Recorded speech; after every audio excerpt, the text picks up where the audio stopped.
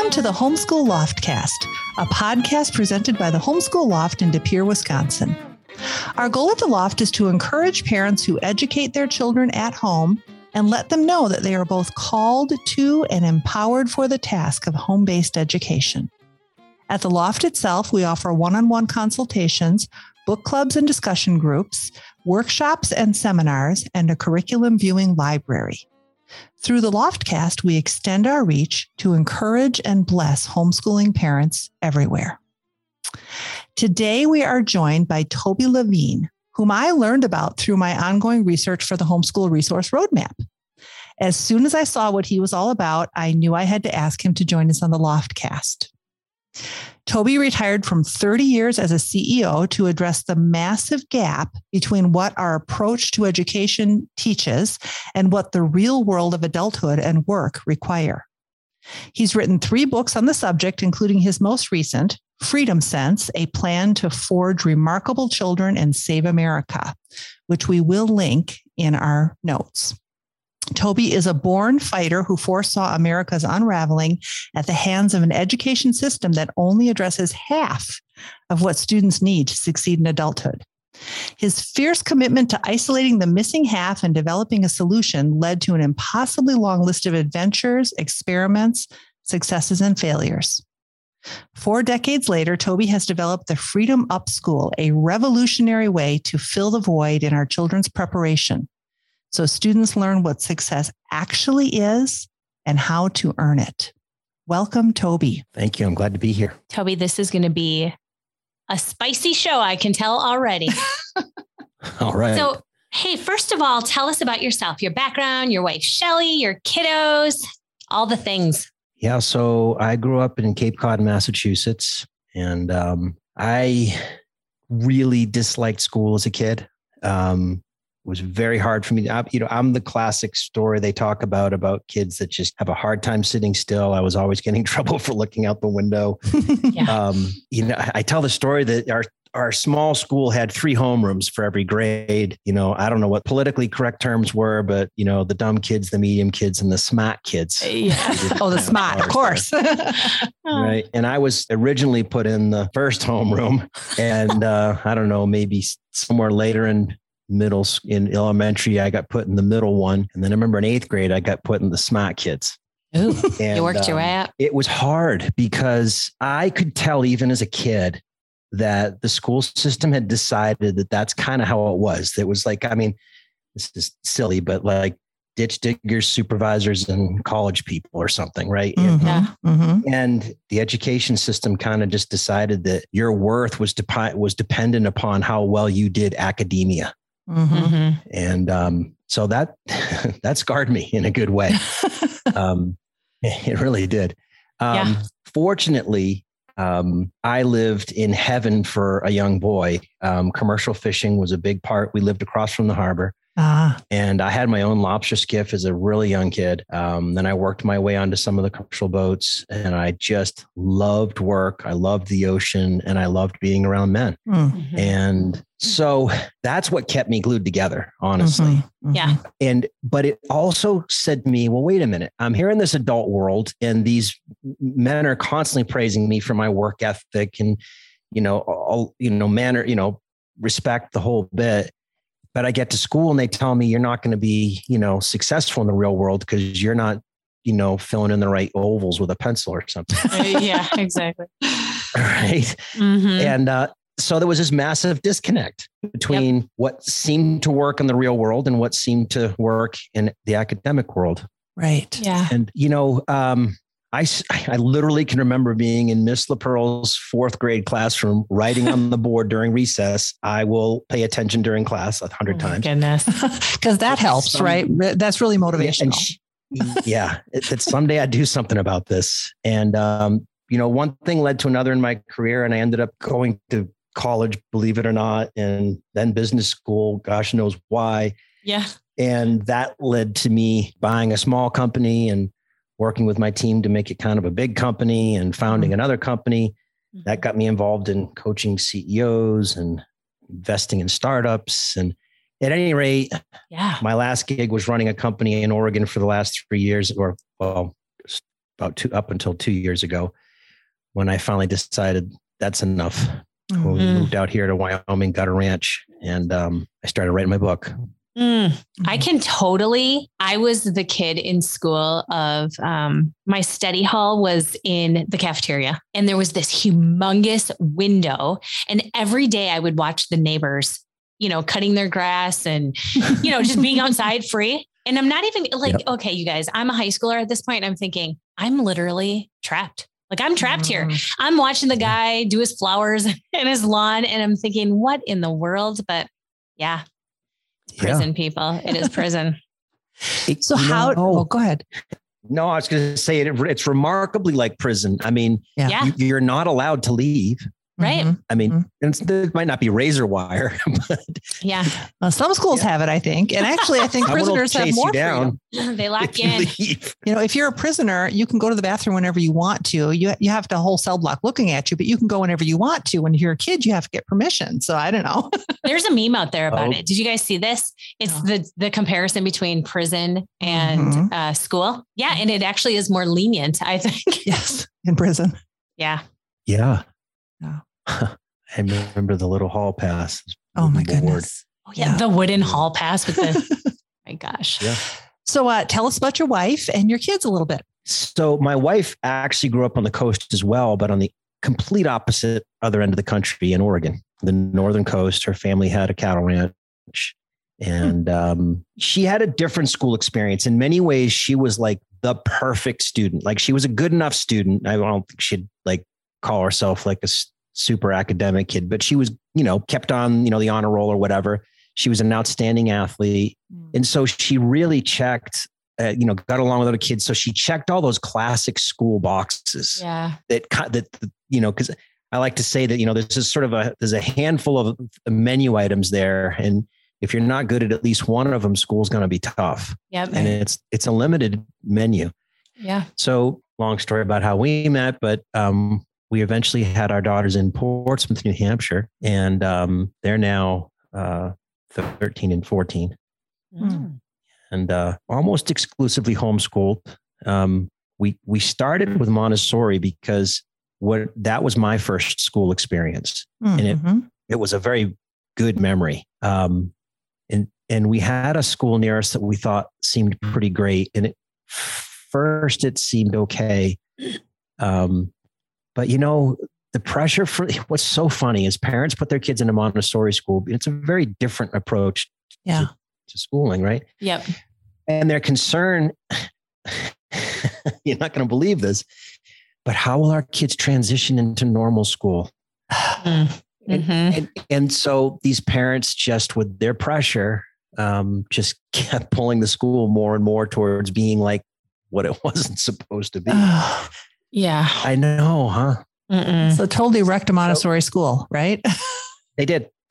And it was beautiful when it started, the whole story about it. But my wife wasn't quite as comfortable with homeschooling as I was. I felt like there's no way you could do worse. I didn't have any fear.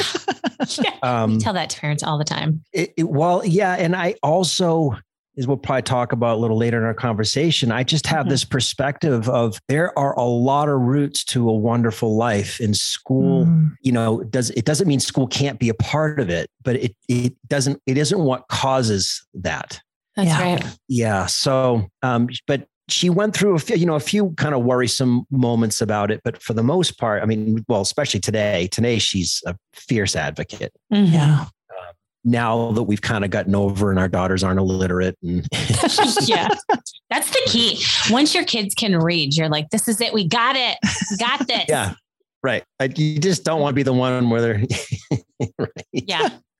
So was that her fear? Was that she just wasn't going to be able to kind of cover the basics and help them to be well educated? Or, I wish she was here because she could probably fill it in better. I don't remember it as well now because it seems like it was a lifetime ago. Yeah. But probably just this fear of like, what if the state comes in and we have to do a test, which we did do in one place. And the girls did wonderfully on it. But the next two states we lived in, we made sure that the state was never notified that we existed. So I just didn't want anyone doing that. That's creepy to me. Oh, yeah. I agree. I've talked to so many people around the country in different states, like Pennsylvania and New York. They have this horrendous homeschool regulation, and people who live there are like, it's not so bad. It's really, they've just kind of gotten used to it, like the frog in the pot of cold water that gets set to boil.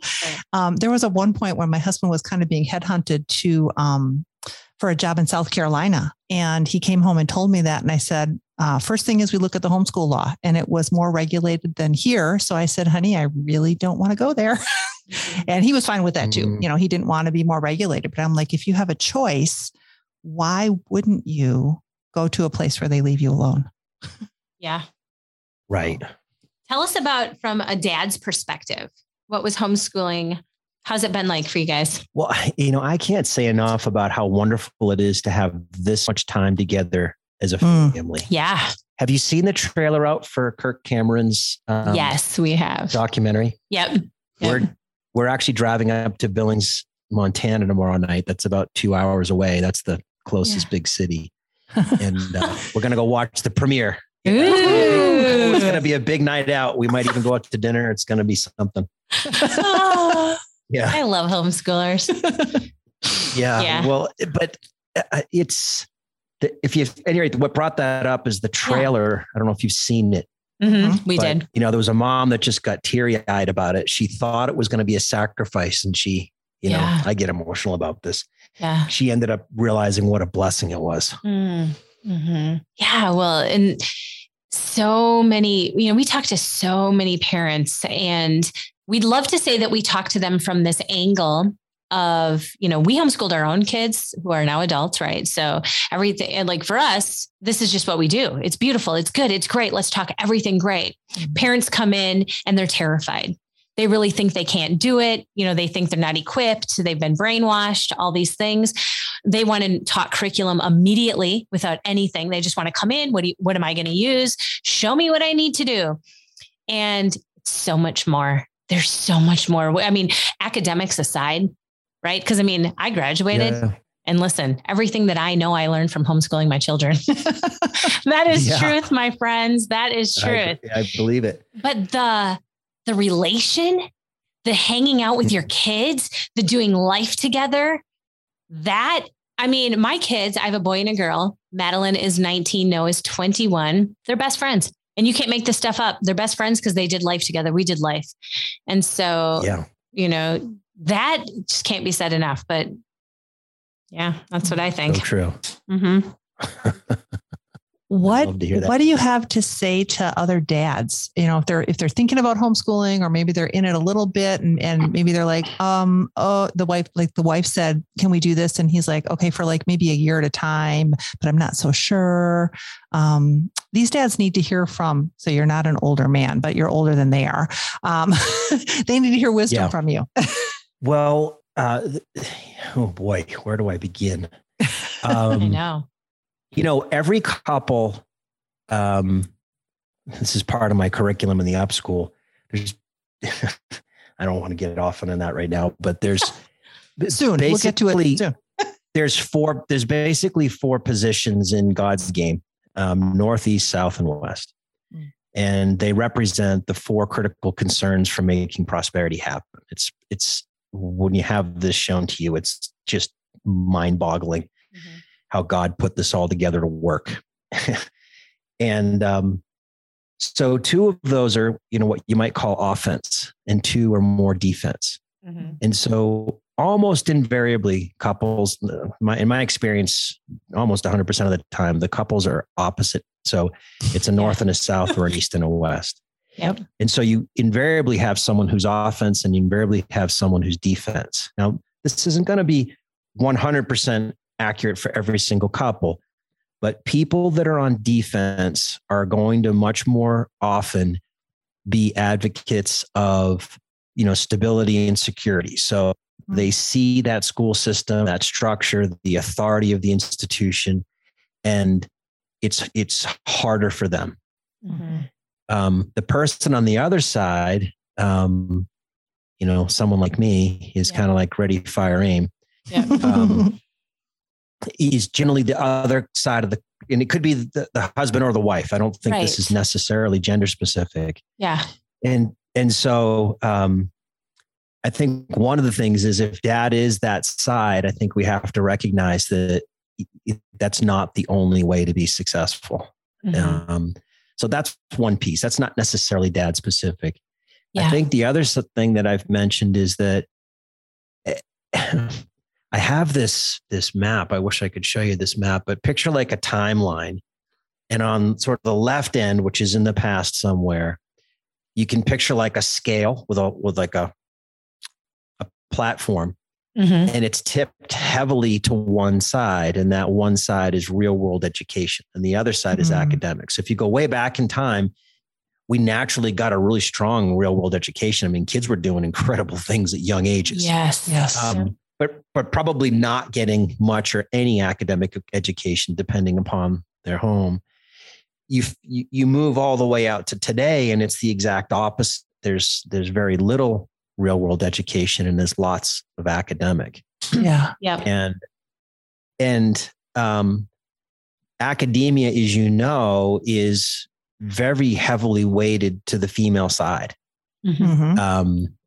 And, you know, my wife and I were just talking about this, and just the memories of how much time she spent with the little girl sitting in her lap and reading books. I mean, that might be the poster of like the most perfect mom-child event. It really is. Dad. Yeah. It's wonderful. I mean, she got way more of it than I did. Yeah. And that's that sort of like, can you say the letter A, you know, how's your counting, that whole fun little very beginning part of education. And I think women, generally speaking, are way better at that than men. Mm-hmm. Mm-hmm. Then you kind of move out as we age up. There's this other part that I think tends to be more masculine. Mm-hmm. And in fact, a classic couples argument, right, is typically, I was just talking to someone about this last night.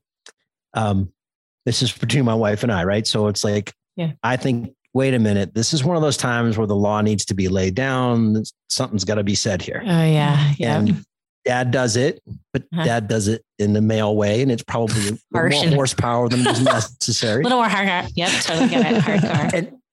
And mom needs to kind of be like, whoa, let's pull this back a little bit. And I think that's the perfect partnership of a husband and a wife, is balancing that.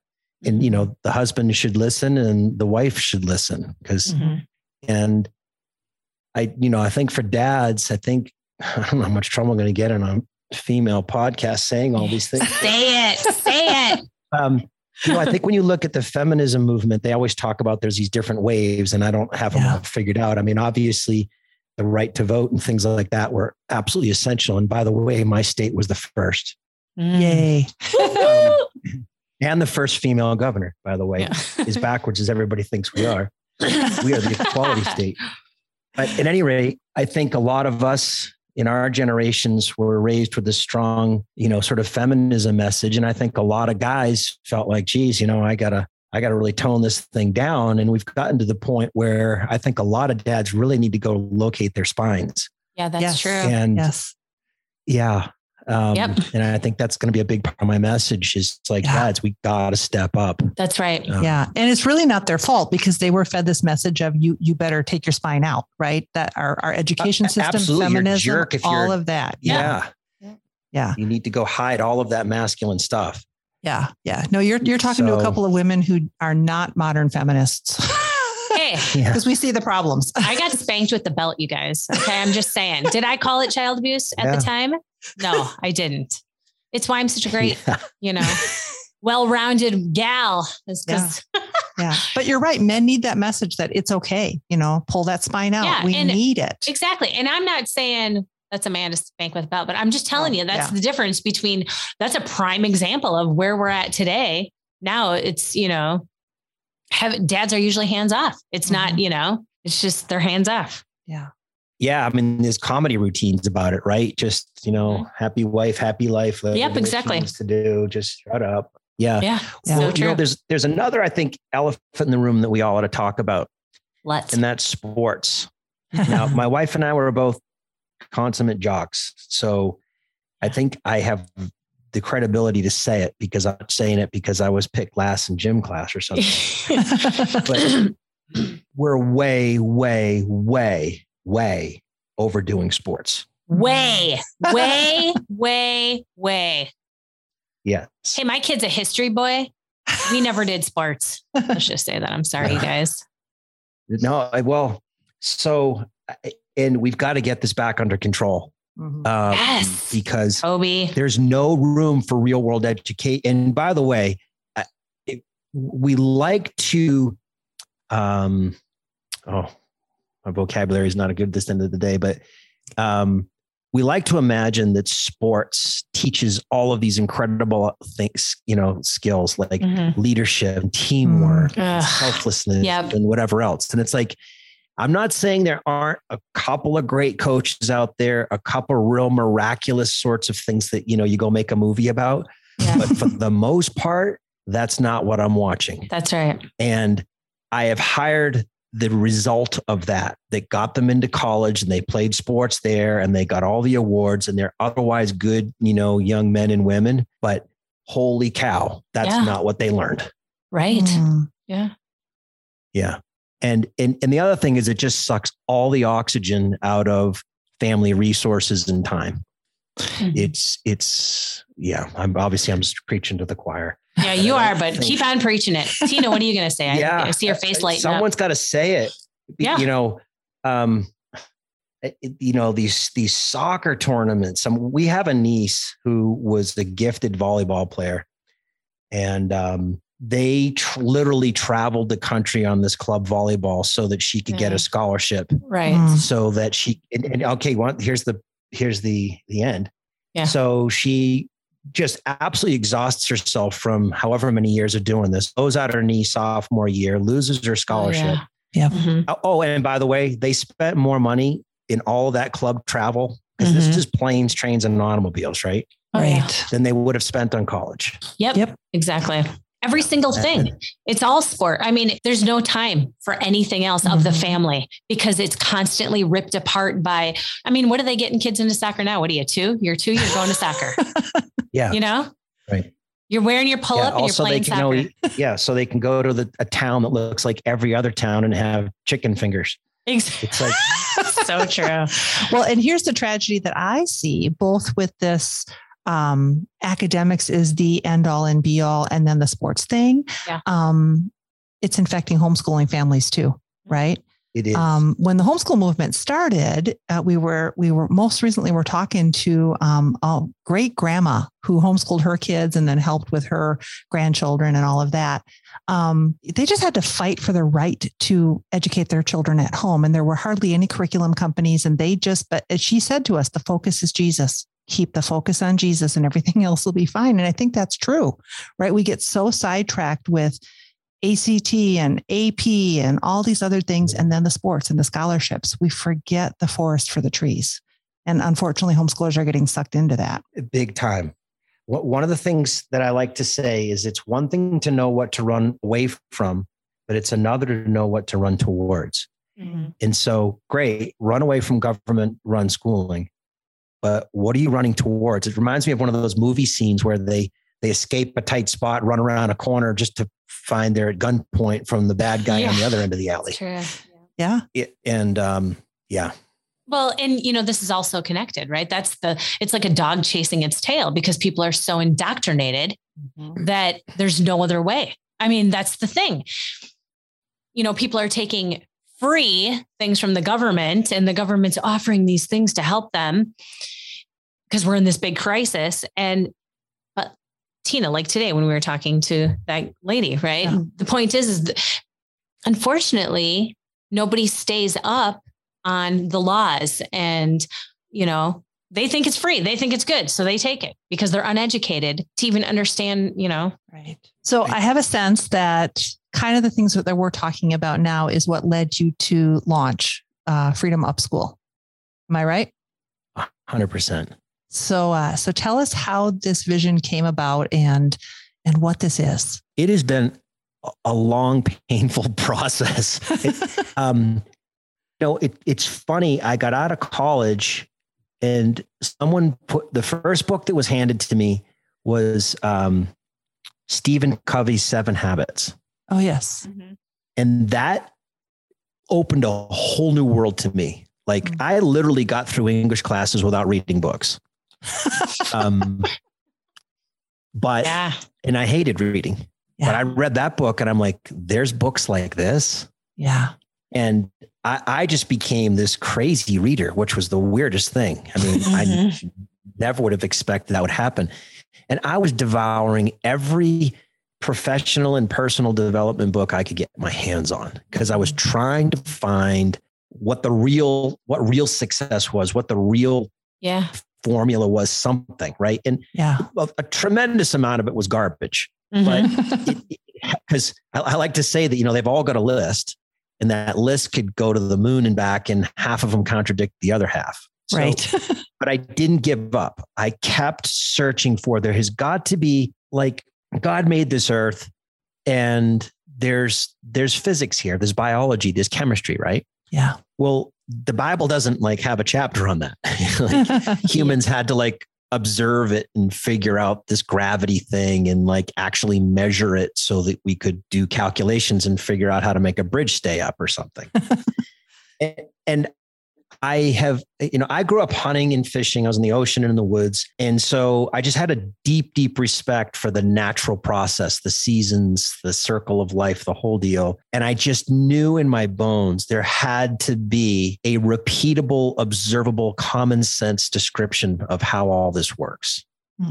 And I eventually literally met a man who lived on top of a mountain. Wow. I kid you not. And what mountain? All the study and things that I've put together, plus the years that I spent with him, which was an amazing story. He had about 6 months to live, as doctors told him when he and I met.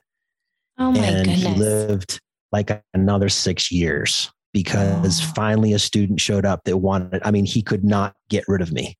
Wow. We were on the phone multiple times a day. It was an incredible experience, I think, for both of us. And that forms a large part of our curriculum that I call 4Cross. And it's called 4Cross because, one, we're supposed to be working for Christ. We've got capitalism backwards. Capitalism works when people go to work to serve each other. It doesn't work when they go to work trying to get. Yeah. And a huge thing that teens need to be taught early is how this game is actually, if you take it back to sports, there's the field, there are players, there are positions, there's rules, there's an opponent. If you don't understand those things and you go onto a soccer field, you're going to be, miserable. And kids know more, and adults know more about their favorite sport than they know about God's game of life and work. Yep. Right. So what I've been doing for years, and I've been using this in my companies and everything else, because believe me, everyone who's been around me has been my guinea pig. Sometimes for better or for worse, because some of the stuff I was using was crap, but I didn't know it at the time. Well, you got to learn somehow, right? Exactly. Yeah. So at any rate, that's something I've been working on very hard to kind of codify this whole thing, which I have now done, and put together a curriculum, and so that we can teach kids how to play God's game right. And what's so cool about God's game is that, unlike sports, so sports, there has to be a winner and a loser. That's just how it is. It's people wouldn't want to watch the game if they just said, well, we're all going to walk off the field and say, wasn't that fun? Although in school, everybody gets a prize usually, don't they? Well, yeah, right. But God's game, everyone can win. And I don't mean like a participation trophy. He literally makes every single person. Yeah. This kind of goes back to my story about the different classes in school. Everybody has a gift. Everybody. And that doesn't mean it's going to be crazy obvious right out of the gate what mine is or how to best deliver it. But that's the science experiment of life. Yeah. Today was pretty good. What did I do? Okay, well, all right, we'll try a little of that tomorrow. And you literally can it's like a spiral staircase. You just stay in this process, and well, we can get to some other spots, but the key obviously is we think freedom is something that you maybe naturally have because you live in the United States, or it's the absence of obligation. But freedom really is the presence of opportunity. The freest people have more choice about who they work with, what work they do, when, where, how much they could charge for it. And they get that by being remarkable contributors. I mean, when you find someone that's reliable and helpful and honest and all these kinds of things, they show up, they do what they say they're going to do, you remark about them. I mean, right? You're like, oh my gosh, whatever it is, you tell a story. Yep. And stories spread, and that's what leads to the phone ringing. That's what leads to someone saying, hey, I just heard this about you. And one of the things I want to teach kids is, if you're working at Dairy Queen, first, you better be the boss's favorite employee inside of a week or two. And B, by the end of the summer, some small business person ought to be trying to recruit you away. And that's not like, oh, I'm going to try to go, win a gold medal in the Olympics. It's not like, oh, I'm going to go try to found the next Amazon. That is 100% doable by every teen in America. And what happens after Dairy Queen and the next one? I don't know. Keep doing that. Right. Yeah. And then it falls we'll together. All enjoy and then tell us your story when you're 80. So how, in a nutshell, can you tell us how your curriculum, your program actually, like some of the pieces that help teens to figure that out and get there? Yeah. So there's 4 parts, right? So the first part is self-awareness. We have a whole part about helping students figure out what makes them tick. A huge part of success is understanding, what are my strengths and my weaknesses? Right. And so self-awareness is huge, right? I mean, I could go on for hours about stories about people that suffered because they just literally didn't own a mirror. Yeah. So true. Yeah. And they're indoctrinating, for those who go to school. Well, that's exactly the agenda, right? Is to bring you down. Always, the ones who make it through, God bless them, who come through with confidence, but it's few and far between. There's adults walking around carrying the fact that they think they're dumb because they got D's. We say grades are for meat, not for children. That's what we say. I like it. Yeah. Anyway, I don't know how I escaped it. I'm very, very lucky, and I recognize it. Yeah. Then the second part is, God's game of work and life, as I mentioned. So I literally break down this whole dynamic about how prosperity, freedom, and happiness happen. So, if you wanted me to play in your soccer team, you'd want me to understand the rules and at least the basics. I might not be great at it at the first day, but at least I have a clue of what I'm trying to do. And so you got to understand how it actually works. And nowhere teaches it that I've seen. Not even the best business schools. Then there's an exceptional peer group. Immersion around people who are serious is huge, right? And then the fourth part is real world practice, which is a job. You got to have a part-time job. And so there's this kind of rinse and repeat, right? There's a journaling self-reflection process, which is where you reinforce your self-awareness. There's hundreds of hours of micro courses to help you understand God's game of work and life, plus a lot of supplemental, lessons inside of that. It's delivered via an app as it happens. And that app has this private social network. So the only kids on this network are the ones who are playing this serious game of real world education. And, there's, it doesn't open until after Labor Day, but I'm going to be giving them regular weekly challenges, a monthly training theme, daily contact, weekly coaching, and challenges with prizes. So kids got these phones in their hands. They want to be social, just like human beings do. We like challenges, but we make it all about this game of how do you become remarkable? Like how do you do that? Mm-hmm. Yeah. That satisfactory answer? Yeah. Well, and so if you could tell parents, right, just at the end of the day, and I know you've already said this, but just again, for the record, what do you hope to accomplish in those who use the program? You know, what would that line be? What would you say? This is what I hope to accomplish. This is it. Well, with these things, you always get better at answering these questions over time. And I probably need more practice, but you know, what would be some of the clues, right? Mm-hmm.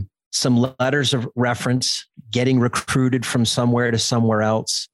You know, I had a really powerful experience when I was young, out of college, commercial fishing, a really successful businessman that I didn't even know, but he had heard about me, and he literally, like, not bodily, but he pulled me off a fishing boat. Yeah. And that's a story for another day, but you want to talk about someone who changed his life. Yeah. That happened because I worked my you-know-what off. Right. And that's, I just, you know, and I'm bragging. Guys would tell me, I wish my kid was more like you. Yeah. Yeah. Right. And confidence too, right? I mean, that's. Well, you develop more sort of self-assuredness and confidence when you have wins, and you have wins when you don't go for you, you go there for, you know, the team, your boss, whatever. Right.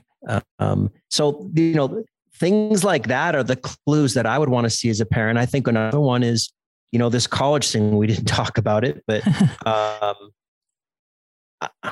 mean, I'm not trying to advocate for or against it. At least that's my political position. But if you get to 18, I don't want them to be where I was, which is you go to college because that's what's next, stupid. That's right. Right. It's a very big decision, and it should not be just blindly gone into. Yeah. Right. And it bothers me so much that parents are still, you know, and grandparents bragging about their, you know, I just was in a conversation where they're complaining about what colleges are doing. And in the next conversation, yep, Johnny's going there in the freshman. Yeah. You gotta be kidding. Yeah. It's just that indoctrination runs so deep.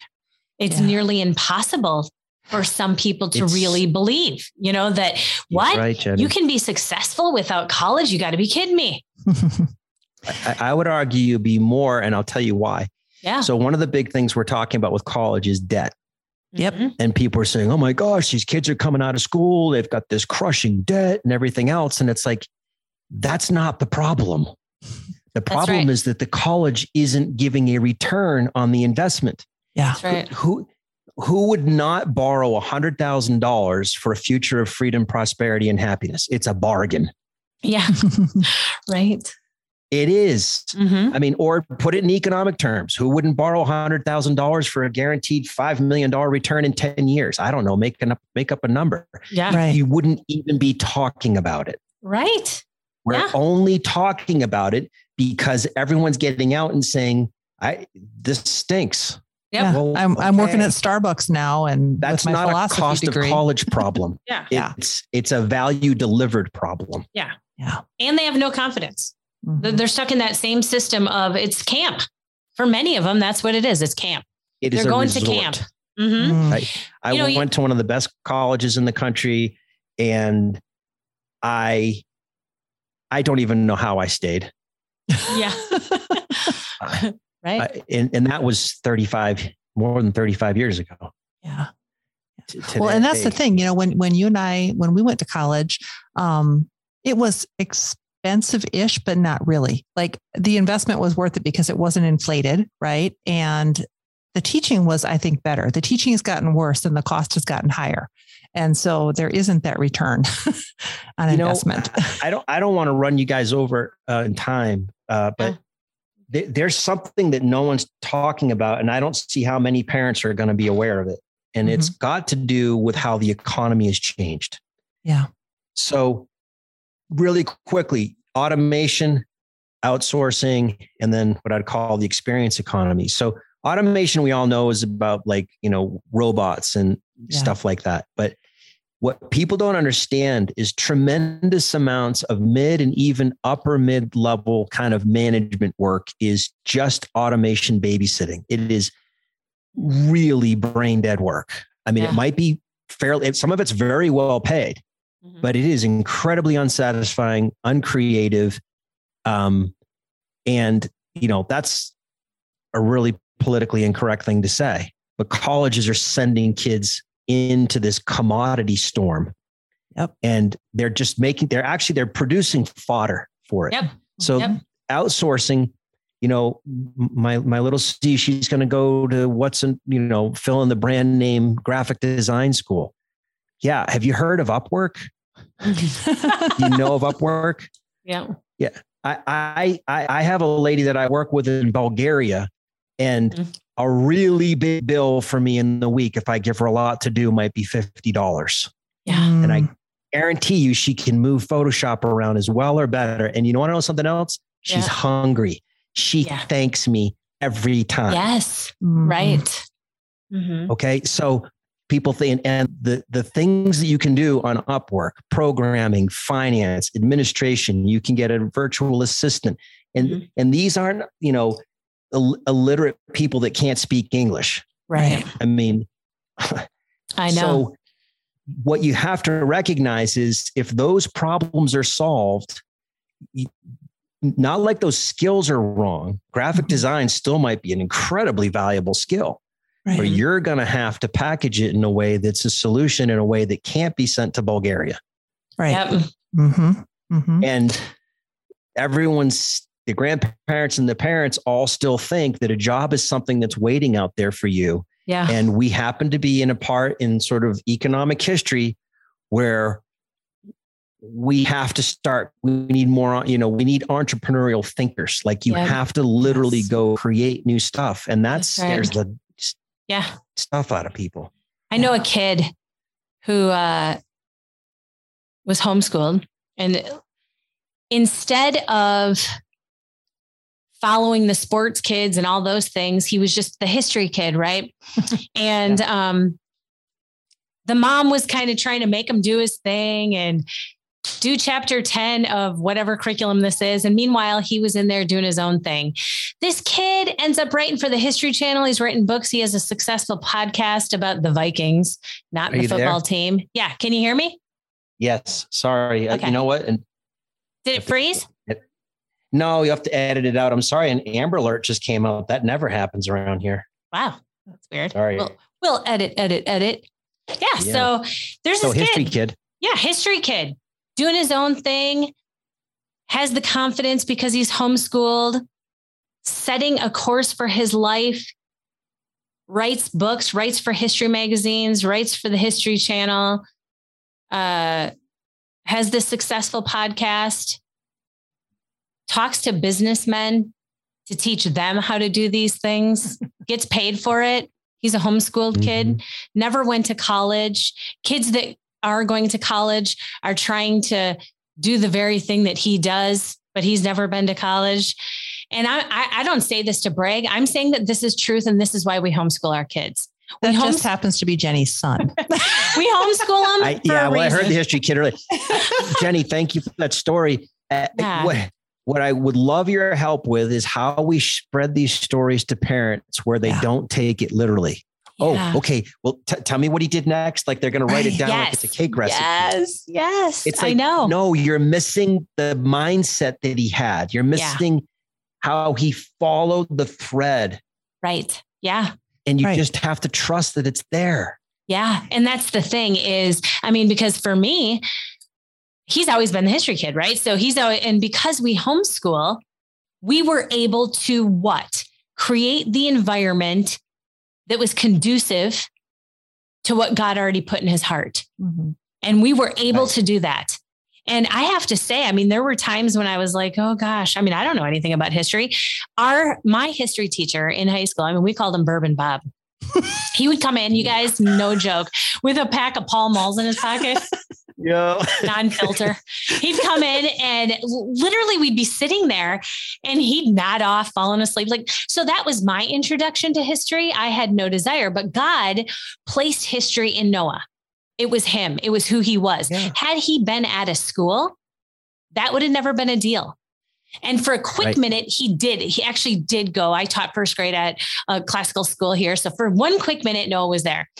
But the truth of the matter is, I was the mom who was like, oh my gosh, are you doing chapter whatever? And he'd be in there calling professors from Oxford, Yale universities being like, no, mom, I'm trying to get these guys on my podcast. Like, what in the world? And his podcast, he was getting 10,000 downloads a week. I mean, that's ridiculous. And he was only like awesome. 16 years old. Yeah. And now, I mean, you know who his people are? 50-year-old men. I mean, these, but you're right. But you were indoctrinated, Jenny, into do all the school things. Absolutely. Right. And so, Toby, what you're saying is we have to convince parents. And I think those of us who homeschool, we can only reach our community, because I think the schooled parents, until they get their kids out of the school, they can't even begin to think accurately. But we have to get to the homeschooling parents and say, get off the hamster wheel, get your kids off the hamster wheel. What is each of your kids uniquely, individually called to? And we'll hear the same thing. And how do you get there? They'll say, nothing. I don't know. He likes video games. And to that, I'm going to say, listen, let's go back to, I can't get through one episode without mentioning Charlotte Mason. So I'm just going to say it because she's my hero, people. And that's this: homeschool, or I should say education, is an atmosphere. It's a discipline, and it's a life. Education is an atmosphere. It doesn't mean I'm banging textbooks over my children's head. It means I'm creating an environment which they will have a burning desire to learn and go after what God's placed into them. And I, as the parent, am not sitting on my phone. I, as the parent, also love learning. And I model that in front of my children. That's what we do. Yes. And so creating a learner is the number one job. Yeah. Even if they don't learn much till 18, if they're a learner, they're going to be fine. Exactly. Yes. And if you show them and model for them and let them know they're uniquely designed and there is a purpose for them, right? They have to find it. They might not find it when they're 12. Who cares? That's okay. They'll find it eventually, right? I mean, look at us. Here we sit. Right? I mean, still trying to figure it out. Right? Until the day we go to be with the Lord, we're going to be on a journey, right? That's right. Yes. Yeah. So, the Freedom Up School opens in September 2022, correct? Yeah. I mean, people can enroll now on the site. They can put a deposit and hold a place because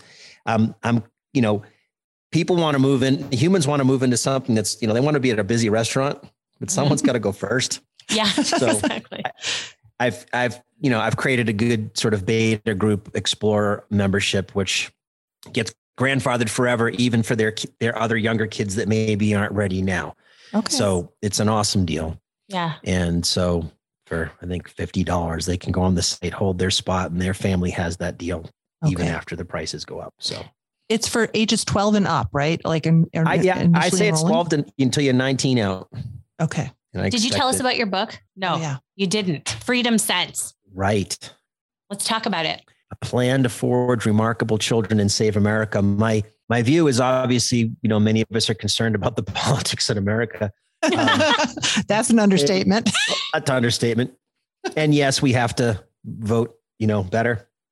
But in the longer run, America's at a crisis. I don't know if you know it, but it was about 80 years from the Revolutionary War to the Civil War. It was another 80 years to World War II. And guess what? Yep. It's 1145. I mean, we're going through the classic signs of an unraveling. Even though it feels like a crisis is here, it hasn't yet hit. Yep. But we're, and the only way we're going to turn this around is by undoing how we got here, which was through education and parenting. That's exactly it. If we can raise enough change America, and so that's the goal. The book is available on your website as well, right? You click through it on the website. It clicks to Amazon, correct? Yeah. Yes. Yeah. Yes. And it's audio and Kindle for people who like it in different flavors. Yeah. Which is a good thing because we don't all sit down and actually read books, even though we can. We prefer to listen sometimes. I don't. Exactly. No, I'm just kidding, you guys. Actually, guess what? I have a Tom Sawyer group coming up of, kiddos I picked Tom Sawyer on purpose. Why? Because many people won't read Tom Sawyer, and they should. But I'm reading it, listening to Audible, and paging through the book at the same time. There you go. Wow. And I needed to finish it quickly. So guess what? I upped the speed. You can do that. Wow. So now the narrator sounds like a chipmunk. No, so they're like this. And Tom said, we're not going to up the speed on your book, though. No, Toby. No, it's okay. That's what gets you through it. It's a short book because, a kid that was in the dumb group can't write a long book. You are not. See, you're that one. You are that person that's carrying that. No, you're not. That label. Carrying what's that? The label. I carry it with pride now. Yeah.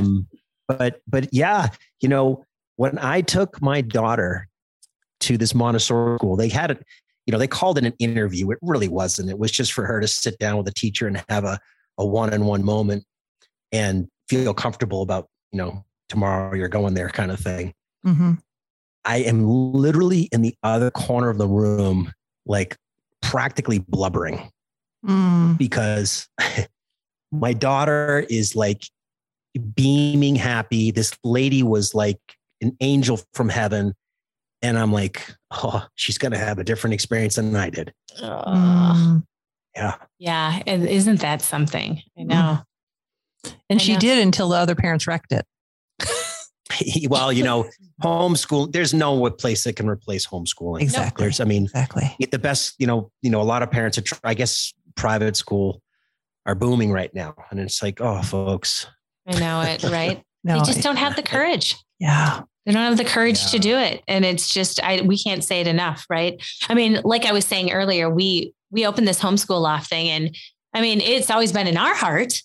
So I thought this would be just something, we'd be just talking about how great homeschooling is and it's wonderful and all the joys. But literally, when the whole world just kind of blew up, right? We have these desperate people coming in that are just scared, terrified. And I wish it didn't have to be that way because it's not terrifying. It's so beautiful. Yeah, I agree. Well, any parting thoughts? Yeah. So many. I love talking to you guys and I want to talk with you again. This is fun. Yeah. Yay. Well, we are glad to have you. Yeah. Thank you. It's an honor to be here. So any closing thoughts you can leave our listeners with? Yeah, I did a good job with that, right?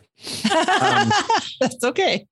Parents, get your kids the missing half of education. Get them a real world education. Make the time for it. Help them get a job. And you will not believe how your child will transform by the time they're 18. Amen and amen. Thank you so much for joining us today. We are always here to encourage you, to tell you the truth, to let you know that you are more than qualified to teach your children. Be blessed, friends.